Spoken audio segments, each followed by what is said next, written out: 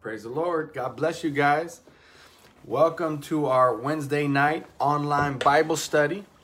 I'm so happy to be back at our Long Beach residence. We've been out the cut for about 7 weeks, Boomy and I and the family. We had a remodel project going on here at the house. It's much needed improvements that we have been working on for the better part of 3 years. It's been a 3-year process, and we're thankful to be coming to the end of that. We're not completely finished yet, not completely done, but it's coming together. It's coming together. And so I thank the Lord for his provision. I thank God for the Lord bringing us to the right contractor. You guys, any of you guys know, if you've ever done a home project, you've ever worked with somebody very closely, hands-on, it's like being married to your wife. You have to communicate early and often, and making sure that all the details are addressed. Otherwise, things will go forward without your approval, your permission, because time is money and money is time. And but we're blessed to be back home, and we're still getting situated. We're living still out of boxes and bags here at the house. The kids are finishing up the school year 2021, making their way back to a hybrid model, and we're thankful for that. Boomy's back in school as well. My wife is she's pursuing her ministerial license with the Assemblies of God, and she's in school. She's got homework assignments, exegetical papers. She's got to write papers about what she believes, and she's learning just to use some of the tools of biblical interpretation. And it's great because she and I are having theological conversations on a completely different level. And I'm enjoying it. I'm enjoying it. I remember my years in seminary, there at Fuller Seminary in Pasadena, and to now be able to enjoy that and share those conversations and times with my wife, it's great. But welcome to our Wednesday night Bible study, facilitated by Mission Ebenezer Family Church. I'm honored to share the responsibility with many of our teachers and preachers of our church, who are gifted in the area of teaching and preaching. Many of you who are with us now on the call are those teachers and preachers that are also in training and getting prepared as well. So my job is just to be the facilitator. God's called me to be a pastor that equips and that sends. And the people of God belong to God. My job is to equip them with the gift that he has given to them. And so I'm excited, you guys. I'm excited. We are launching leadership development and curriculum this summer. If you're around the area, if you don't have a home church, if you're looking for a church to grow, if you're looking for a church to be discipled and developed in ministry, if you're looking for a place where you can get equipped and to be sent into the world, to bring the gospel of Jesus Christ to those who are in great need of hearing the message of Jesus and loving them the way Jesus did, Mission Ebenezer's got to be a place that you would consider to be equipped. So God bless you. Hey, would you guys all just join with me right now in prayer as we begin in our Bible study? We're going to be reading the first chapter of the book of Philippians, which is one of the letters that the Apostle Paul wrote to the church at Philippi. So more about that later. I'm going to give just a cursory introduction to the whole book, and then we're going to focus on chapter 1 in and of itself. So I pray you're blessed by tonight. Father, we thank you and we love you. I feel a peace right now, even as I'm praying. I feel your hand resting on my shoulder. I feel like at this point in my life, you're making it clearer who you've called me to be, where you've called me to be, and how you want me to do it. And so, Lord, I thank you. I thank you for the example that Paul is to us. I thank you for the letters that he wrote to the churches all over the Mediterranean region. Also this church in the region of Macedon, Philippi.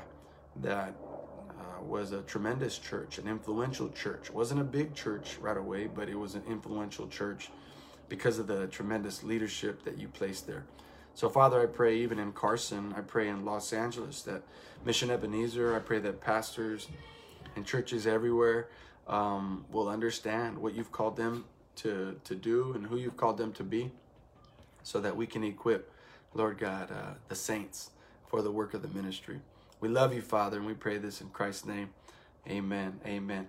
Well, God bless you. Welcome to our Wednesday night Bible study. We're going to be reading from the book of Philippians chapter 1. I'm going to be giving an overview of what we're going to be talking about after we read this first chapter. And so let's begin. Paul and Timothy, servants of Christ Jesus. So Paul and Timothy are writing this together. And they were in jail together. So likely Timothy was probably the scribe, and Paul was dictating what he wanted to be put to paper. To all the saints, Greek word for saints is hagioi, which is where we get the word hagia, or holy, right? So to all the holy ones in Christ Jesus at Philippi, together with the overseers and deacons. Philippi is the city named after Philip of Macedon, and Philip of Macedon was the father of Alexander the Great. There's a little history lesson for you guys, Macedonian history lesson. And there was lots of great nations that rose and were conquered, and empires that were established. Well, we learned, right, in world history in 9th grade, we learned about Philip of Macedon. We learned about Alexander the Great. So we need to connect that here when we read the books like the book of Philippians, or letters like Philippians. All right, let's continue. Grace and peace to you from God our Father and the Lord Jesus Christ. I thank my God every time I remember you, and all my prayers for all of you I always pray with joy because of your partnership in the gospel from the first day until now, being confident of this, that he who began a good work in you will carry it on to completion until the day of Christ Jesus.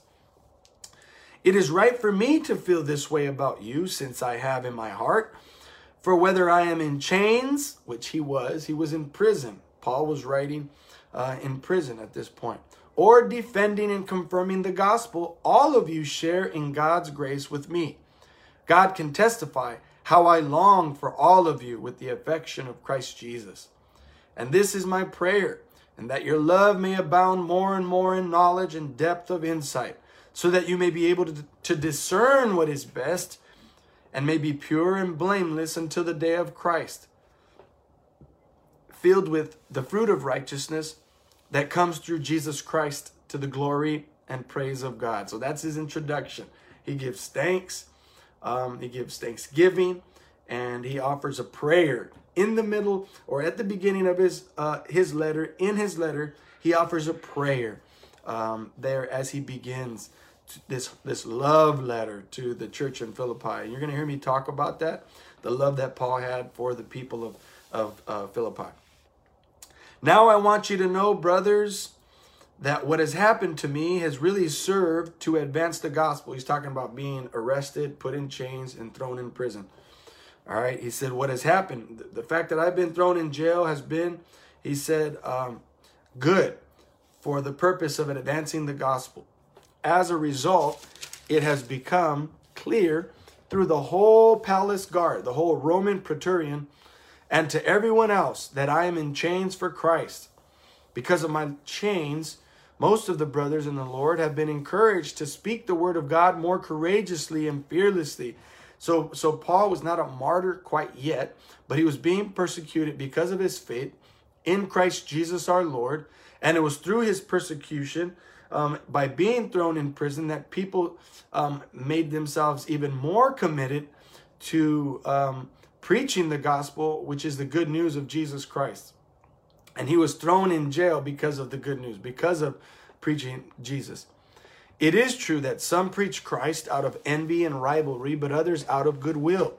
What does he mean right there? Some preach it out of envy or rivalry, but others out of goodwill. He's saying this, that people it was a trend. It was like a fad for some people that, oh, there's this Christ figure. There's this messianic figure that people started to learn about and follow. And then because they were gifted in speech, when they were gifted in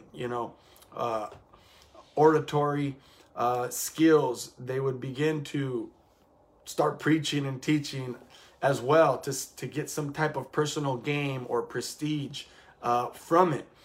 So Paul is kind of making a little comparison and showing a difference between when somebody is truly called to Jesus Christ for the right purposes as opposed to wrong motives. He says, but others do it out of goodwill. The latter do so in love, knowing that I am put here for the defense of the gospel. The former preach Christ out of selfish ambition, not sincerely, supposing that they can stir up trouble for me while I'm in chains. So what Paul's saying is some people now are, with Paul being in jail and being absent from the scene, preaching the gospel and hitting his spots, other people started to rise up and try to take Paul's place to try and draw to them the attention that supposedly Paul was drawing unto himself and his other disciples by preaching the message of Jesus Christ. Paul was saying, the reason I preached was because I love those that God has sent me to, and I wanted to demonstrate to the disciples that are with me that we're doing this because of how much God loves them. Whereas he's saying other people have wrong intentions in why they were doing this. All right, let's continue.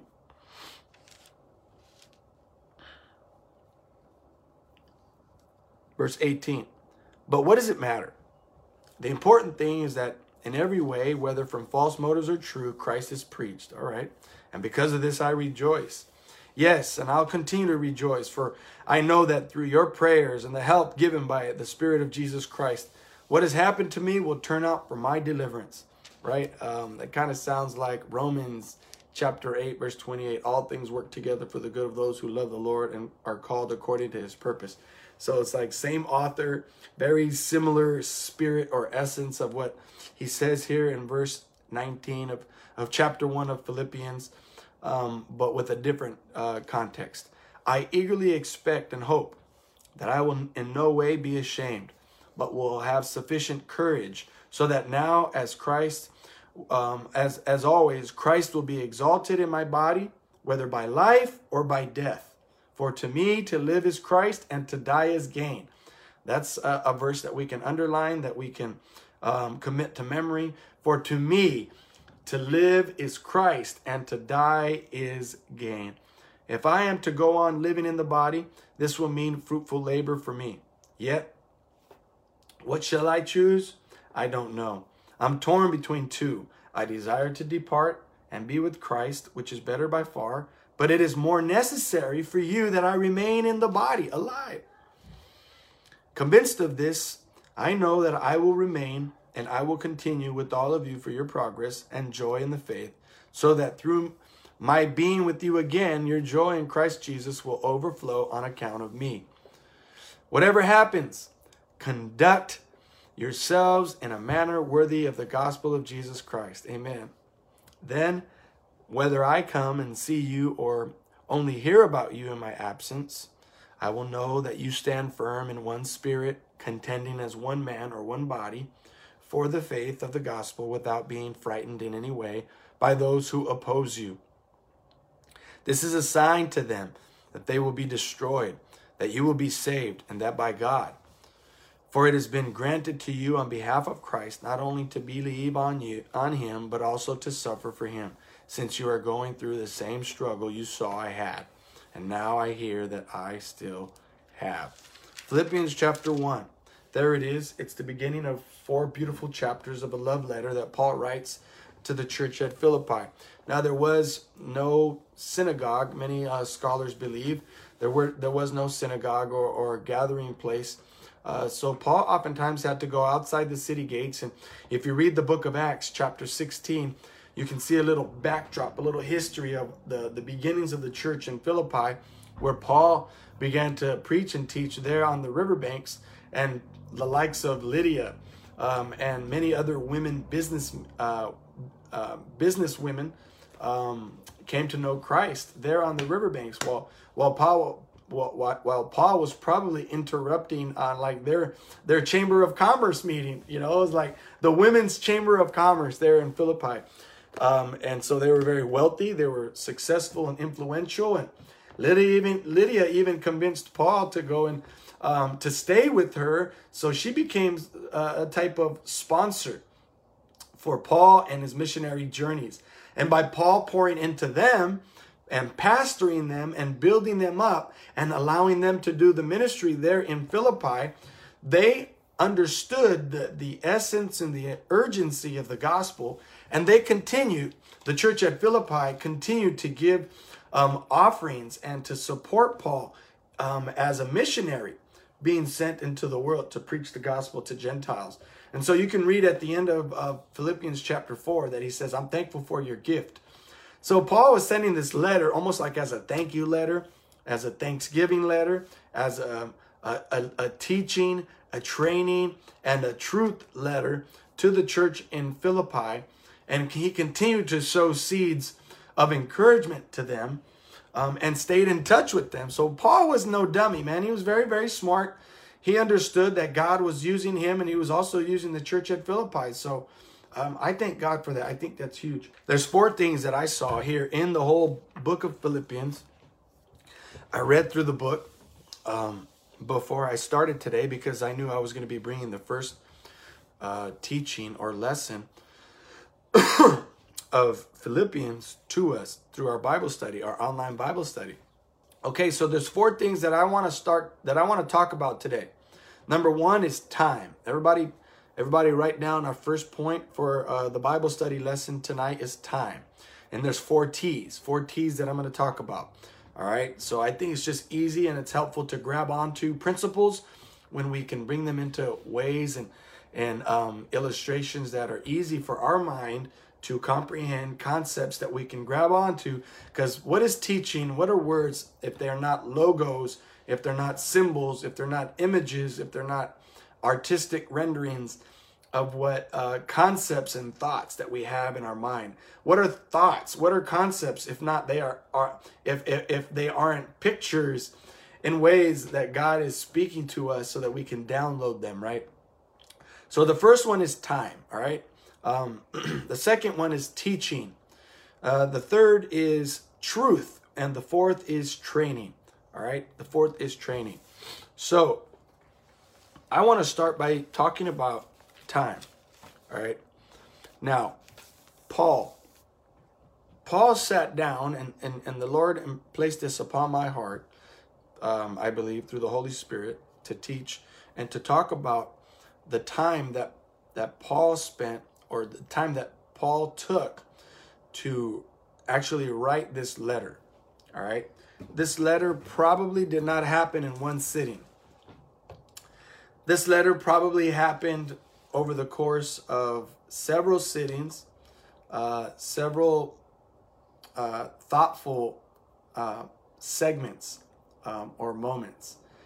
Today I was part of a 2-hour podcast recording with a friend of mine who's doing some podcasts on ministry. And today the podcast was on preachers' kids or pastors' kids, PKs, if you're not familiar with that kind of lingo.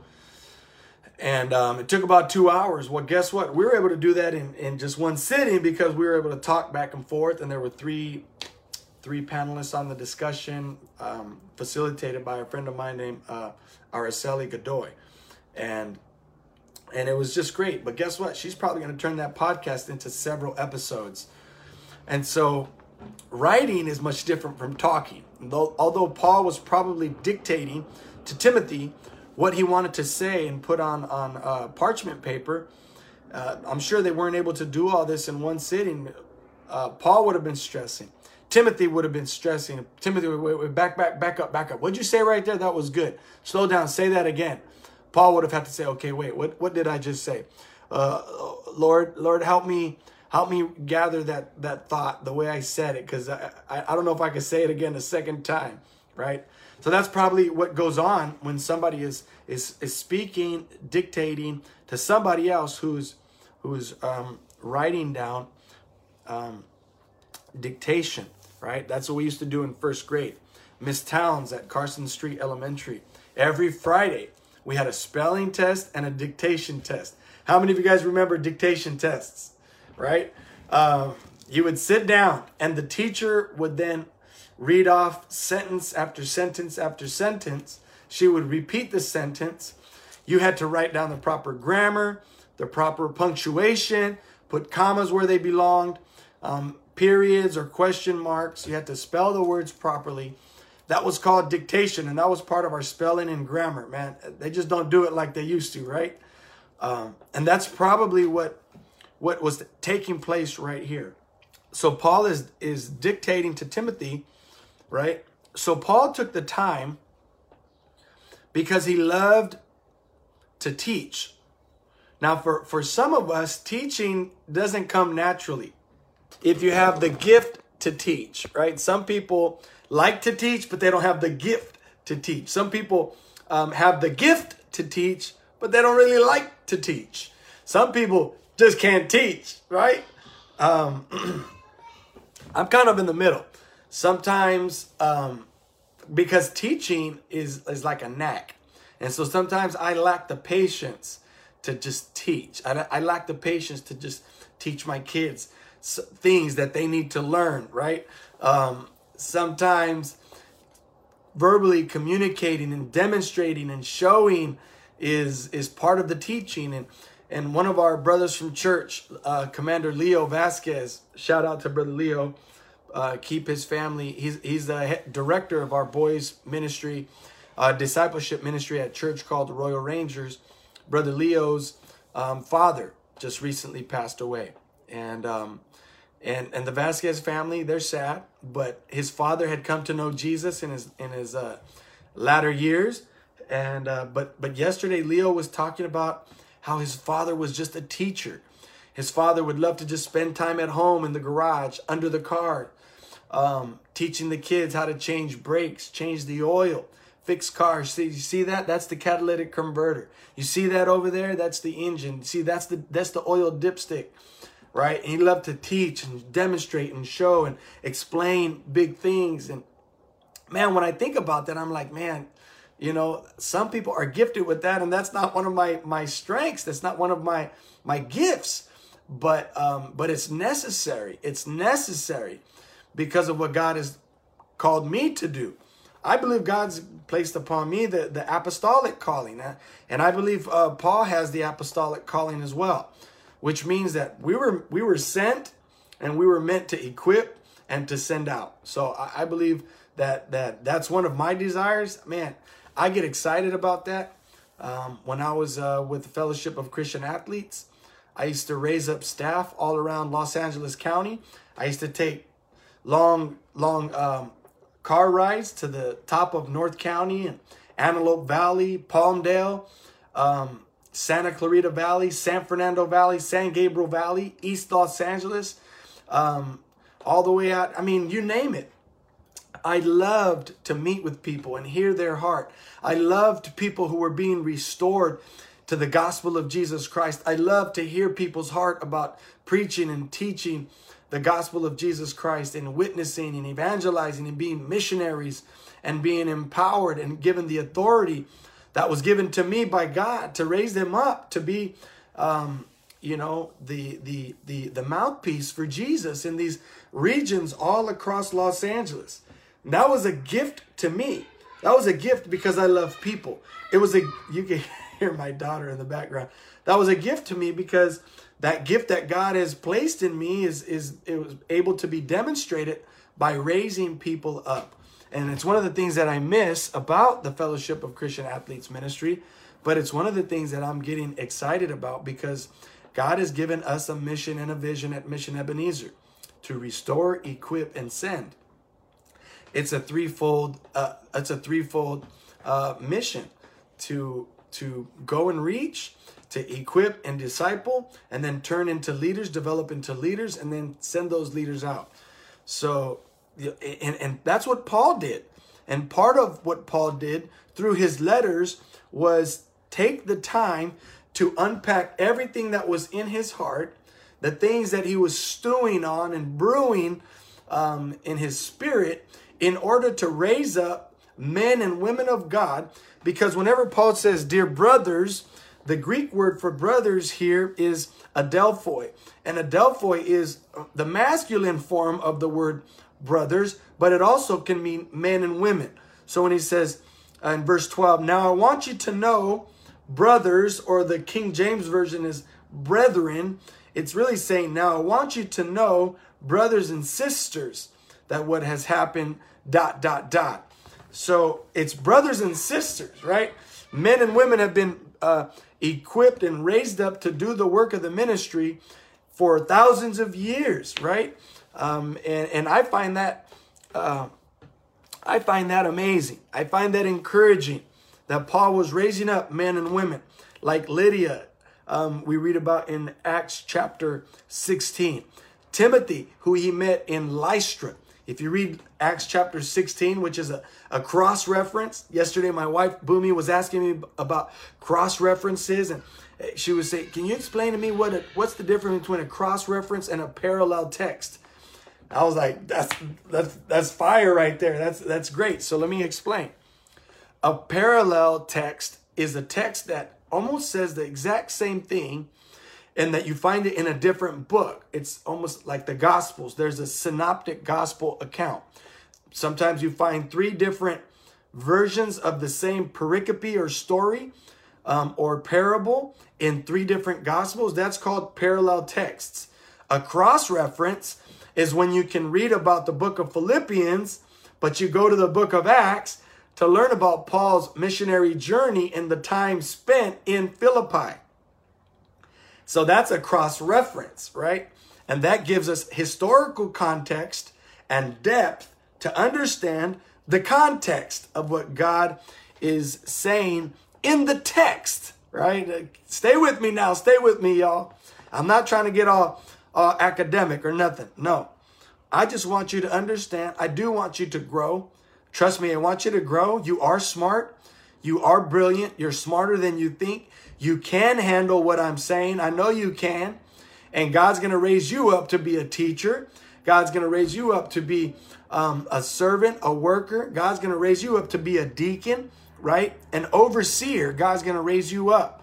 Just like Paul writes here, to the holy ones in Christ Jesus at Philippi, together with the overseers, the bishops, or the deacons, the workers of the ministry, right? So, number 1. The first T for me is time. Paul took the time to build people up. It takes time to build people up. Are you being built up in Christ right now? Why is it so important for you to be patient and let God build you up? It's because God wants to make sure that the perfect and complete work that he's doing in you is a work that can be finished so that you can have the confidence and you can have the foundation needed in order to do the full work that Jesus Christ has called you to. Now, Christ also cautions us through Paul, one of Paul's other letters. I don't know if it's Titus or if it's Timothy, where he says, now don't raise other people and send them out to teach and preach the gospel of Jesus Christ too soon, lest they be conceited, puffed up, and get big heads in the ministry and then have a quick fall. But guess what? It's so important for us to get that solid foundation, because my dad has always taught me, the deeper the foundation, the wider the foundation, the wider the building, the edifice, and the higher it can go. So the depth of our learning is proportionately equivalent to the height of how God can use us, right? Our humility. If our humility is deep, then God can also bless us and equip us with greater responsibility. So it's both and. So Paul took the time to pour into people.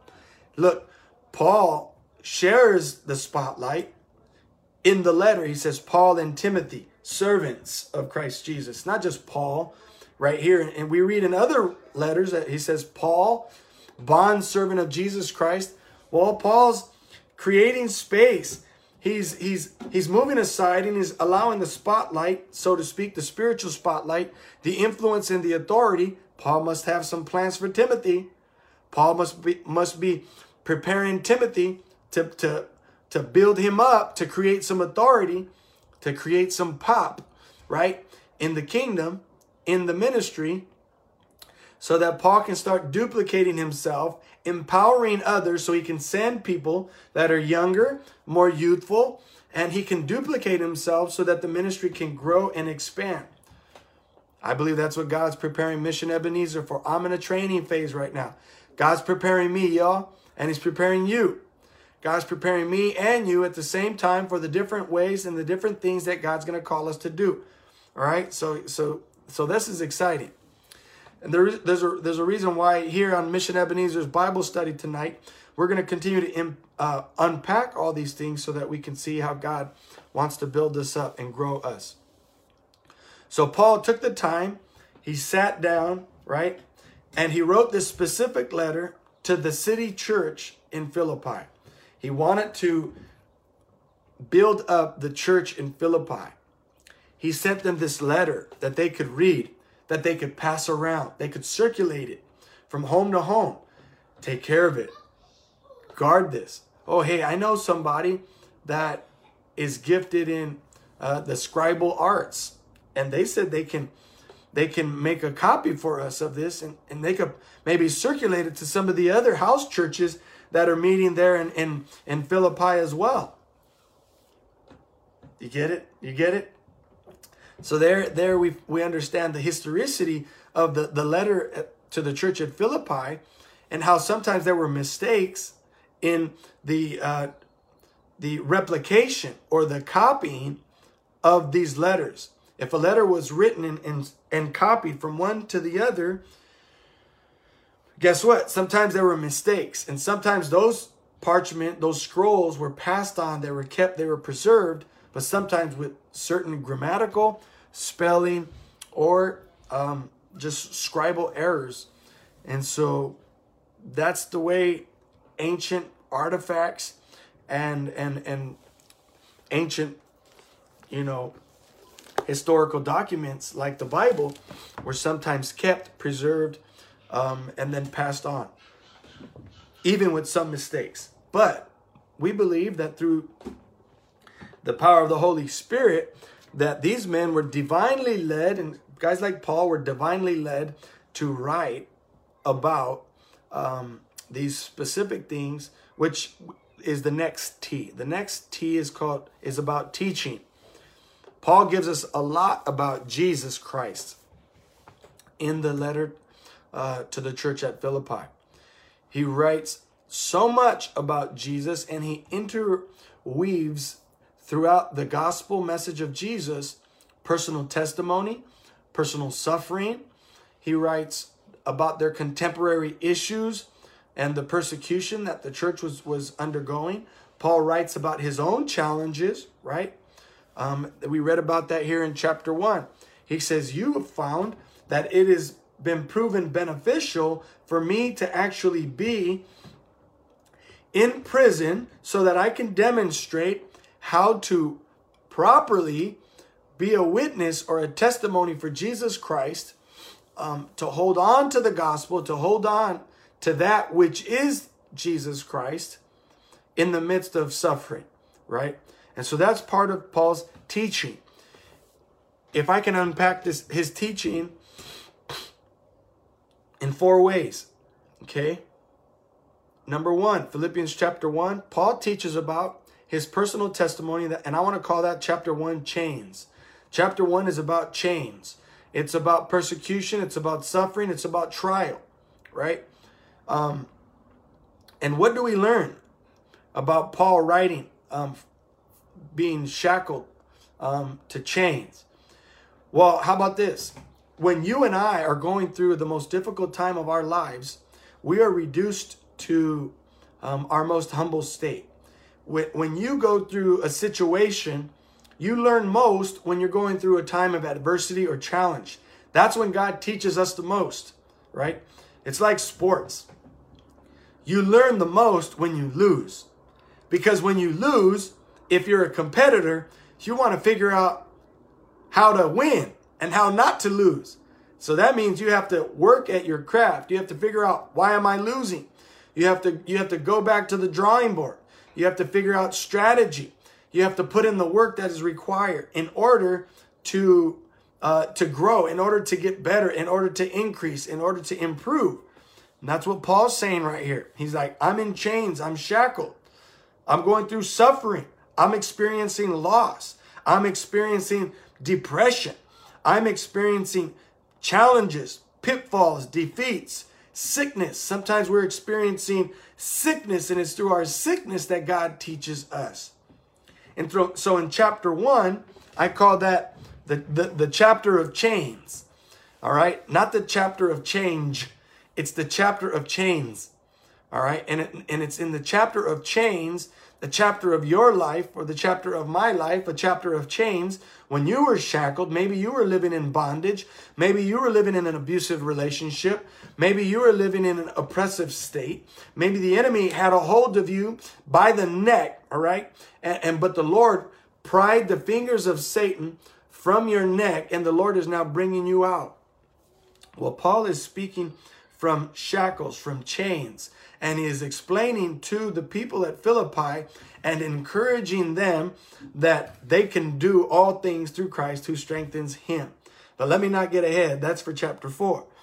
Chapter 2, Philippians chapter 2, he speaks about humility in Christ Jesus. So he says, I've been in chains, and because I've been in chains, God is showing me what it's like to truly be humbled and to have the Spirit of Christ, which is the spirit of humility, not arrogance. The spirit of servitude, not being served. Paul says we should have the spirit of humility, which means that we must embody humility. And what does it mean to embody humility? It means that we have to fight the flesh. Anger. We have to fight anger. We have to fight rage. We have to fight the temptation to verbally, right, be explosive.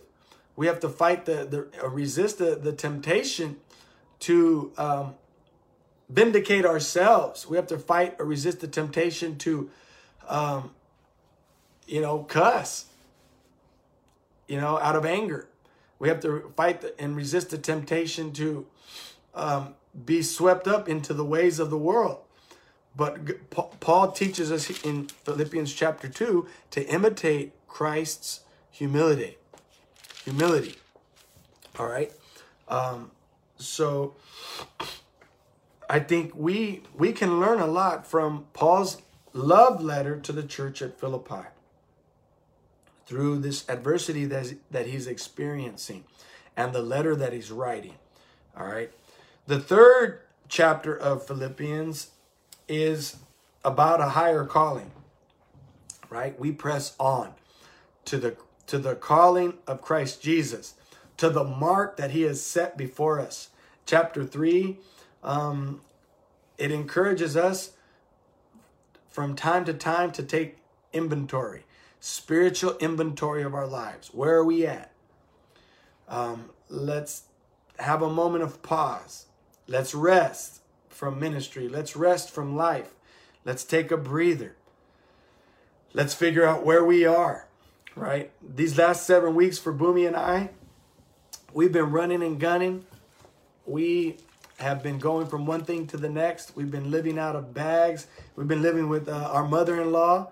We're not able to get too comfortable there because we knew we were coming back home very quickly, but we've been on the go, running kids here and there, and school hasn't even really started yet for us, but yet we have had to take some moments of pause. We've had to go on dates. We've had to check in. How you doing, baby? How you doing, sweetie? She calls me sweetie or Brubaker. And so Paul reminds us here to keep focused on the higher calling and to take spiritual inventory of where we are. Philippians chapter 4 is about strength in Jesus Christ. So Paul says, I've been shackled, I'm in chains, I've been humbled through Christ, and it's made me stronger. I'm focused and have my eyes set on a higher calling. And finally, all of that has attributed to the strength that I now feel and that I possess through Christ Jesus. Philippians 4:13, he says, I can do all things through Christ who strengthens me. Praise God. I hope you guys are doing well. I hope you guys are tracking with me. We're almost done. I'm going to be wrapping it up right now. All right. The third T, we talked about 4 T's. Time, the time that Paul spent to write this letter to the church at Philippi because he loved them and wanted to build them up to become great leaders. Secondly, teaching. He's teaching them about who Jesus is. He's teaching them how to persevere, right? And he's teaching them about the gospel. The third T is truth, right? And what do I mean by that? This is what he says in verse 12. He says, now I want you to know, brothers, that what has happened to me has really served to advance the gospel. As a result, it has become clear through the whole palace guard and to everyone else that I am in chains for Christ. Because of my chains, most of the brothers in the Lord have been encouraged to speak the word of God more courageously and fearlessly. It is true, ... And then he begins to talk right here about contemplating death. Verse 21, for to me is to live as Christ and to die is gain. If I am to go on living in the body, this will mean fruitful labor for me. Yet, what shall I choose? I don't know. I'm torn between the two. I desire to depart to be with Christ, which is better by far. Yes, true, but not yet. But it is more necessary for you that I remain in the body. So he actually contemplates being in jail and dying. That's what Paul is contemplating. He's contemplating death for the purposes of Jesus Christ. It's a moment of truth for Paul. This last year, during the pandemic, many of us have been hearing about people who got really sick and thought they were going to die. Maybe you never got sick. Maybe you never had an epiphany. Maybe you never had a flash or a moment where your life flashed before your eyes. But maybe this whole year was a year of pause for you to say, I'm tired of living this way. I'm ready to do this. Or maybe I need to move forward. I need to move on. And this year was a time of reflection. And it's a time to grow. Well, guess what? This was a moment of truth for Paul. And for him, he said, whether it's death, whether it's jail, whether it's persecution, or whether it's victory, or whether it's living with plenty, Paul says, whatever the case may be, I am going to live to the fullest for Jesus Christ. For Jesus Christ. So what matters most to you? I want to ask you the question tonight or today. What matters most to you? If you've had a moment of pause, it's a moment of truth for you, for Paul. We're reading here in chapter 1. It's a moment of truth for Paul. He's like, I'm locked up. What am I going to do now? Am I going to sell out? Am I going to do whatever I can to just try and get out of this mess? Am I going to lie? Am I going to deny Christ? Am I going to deny my witness, my testimony? Am I going to give up on my marriage? Am I going to give up on my kids? Am I going to give up on my calling? Am I going to throw in the towel in ministry? Am I going to bail on the calling that God has had on my life in ministry? What matters most? Maybe you've been dreaming about starting your own business. This last year has really caused you to think hard. Maybe the stimulus package has put a little extra money in your pocket and you're figuring out, what am I going to do with this money? Where do I want to spend this money? Where do I value what God has done in my life. So, for me, that's the third T. That's important here in Philippians chapter 1. We got the time that Paul spent to build them up because he loved them. Number 2, he's the teaching that he has poured into this letter in order that the church at Philippi would have something to hold on to, something tangible that they could build on and continue to build the church, continue to build the body of Christ, and be obedient to the calling, and also obedient to what God had instructed Paul to give them to do. Finally, the last T is training. The fourth T is training. Paul does a whole lot of training here in the book of Philippians. Training is intentional. Training has got to be detailed. Training is apostolic, meaning Paul was training the people at Philippi, the church, from afar. He was training them from afar through a letter. Why am I spending so much time speaking about sending people? Apostoleo, the apostolic calling or gift or training or equipping. Why am I belaboring this? Because people of God, I pray that you get the vision. I pray that you can hear my heart too of what God wants to do through us and where God's taking us. That God would help us raise up church leaders, you guys. Church leaders that would be restored. Maybe church leaders that are hurt. Maybe the body of Christ, people that are Christians that are not in church. If you're hearing this message, this is for you, man. We want to build you back up. I want to meet you.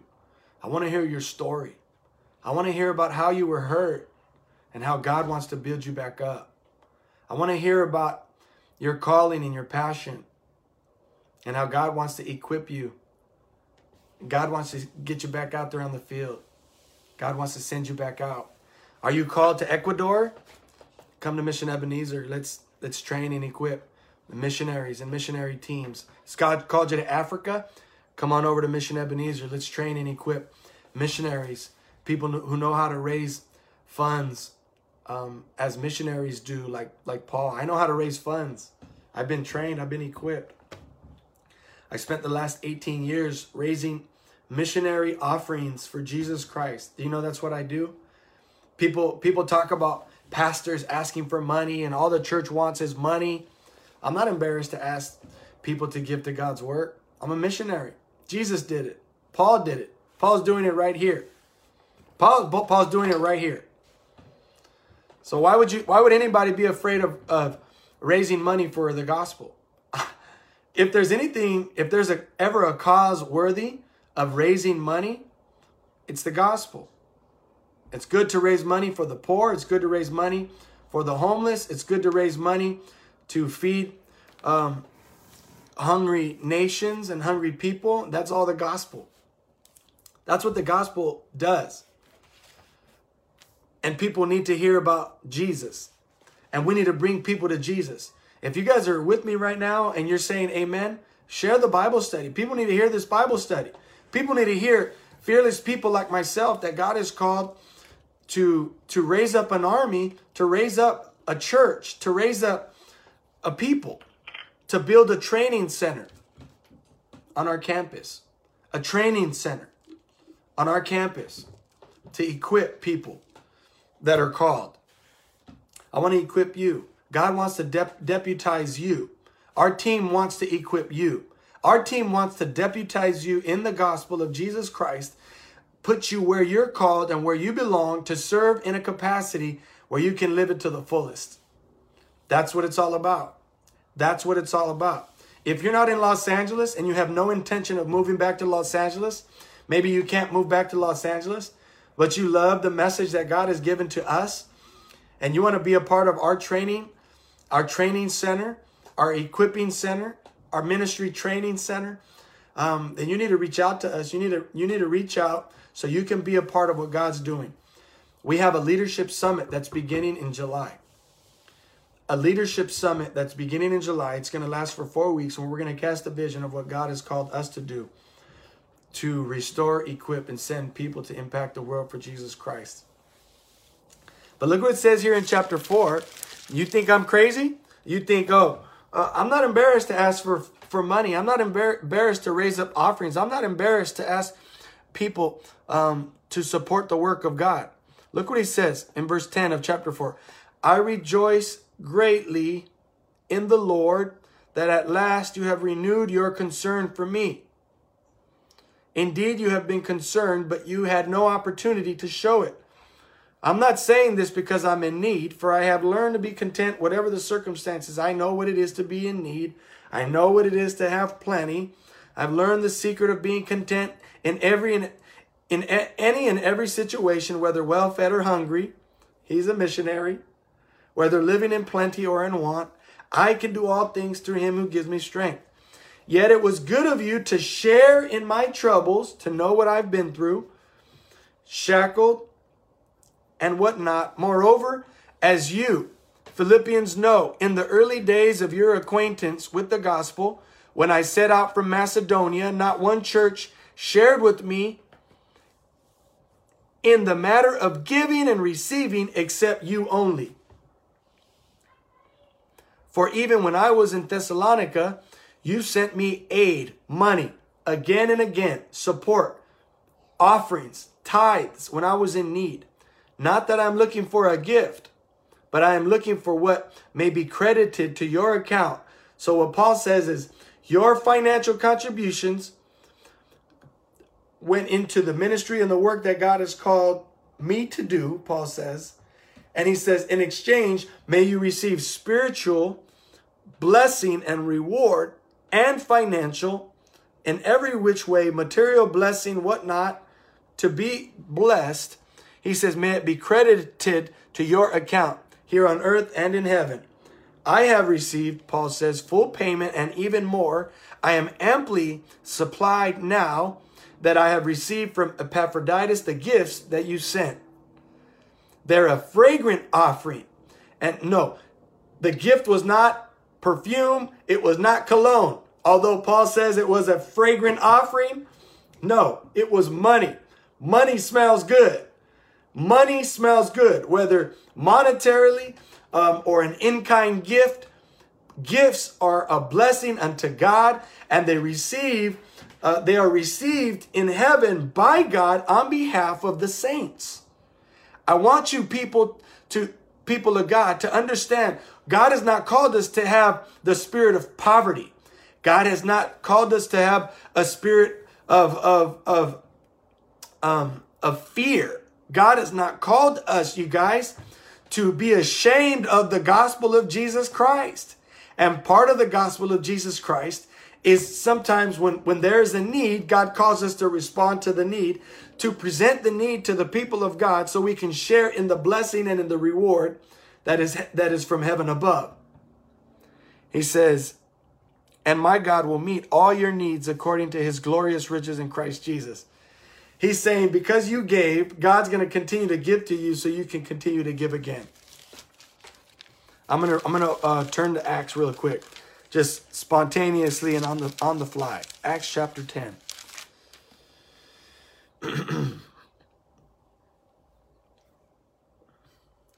God is getting a hold of Cornelius. And the angel of the Lord speaks to Cornelius. Look what it says in verse 4 of chapter 10, book of Acts. And by the way, the book of Acts talks a lot about Paul and his ministry. It gives you a lot of background. So if you want to read, look up Paul's name or Saul before he was converted. You can read all about it in the book of Acts. And Acts simply means what they mean, acts or works or, accomplishments. The angel answered, your prayers and gifts to the poor have come up as a memorial offering before God. Isn't that cool? So Cornelius's gifts to the poor, meaning monetary, food, clothing, it said it has come up as a memorial offering. Some say a sweet-smelling aroma, some translations, before God. Isn't that cool? And it's the same thing that Paul is saying here with the spiritual authority that has been given to him by God. So in other words, Paul speaks with a kind of authority and pop that I love and that I hope to grow into as a pastor, as a man of God. I want to speak boldly on behalf of God. I want to speak into people's lives on behalf of God. I want to build up the kingdom of God on behalf of God. I want to focus on my heart, my mind, my life, my spiritual life, and walk with Jesus so I can continue to live and walk in the authority that God has given to me. But when my life is not right, when my spiritual life is crooked, when I'm living in sin, if I'm not serving Jesus, you guys, the way I need to serve Jesus, and guess what? There's no authority. There's no power in my words. There's no power in our words. Our testimony is watered down. Our testimony is jacked up. And then some of us have to be restored. Some of us have to be restored by brothers and sisters in Jesus Christ graciously and lovingly, and be restored back in Jesus Christ so that we can get back to living and operating in the joy of the Lord, which is his salvation through the power of the Holy Spirit, you guys. And those of you that are on fire for Jesus right now, it's because you're walking with Jesus. You're talking with Jesus. You're swimming in the authority of the Holy Spirit. You're swimming in the authority that Jesus has given to you, man. And we don't want to stop that.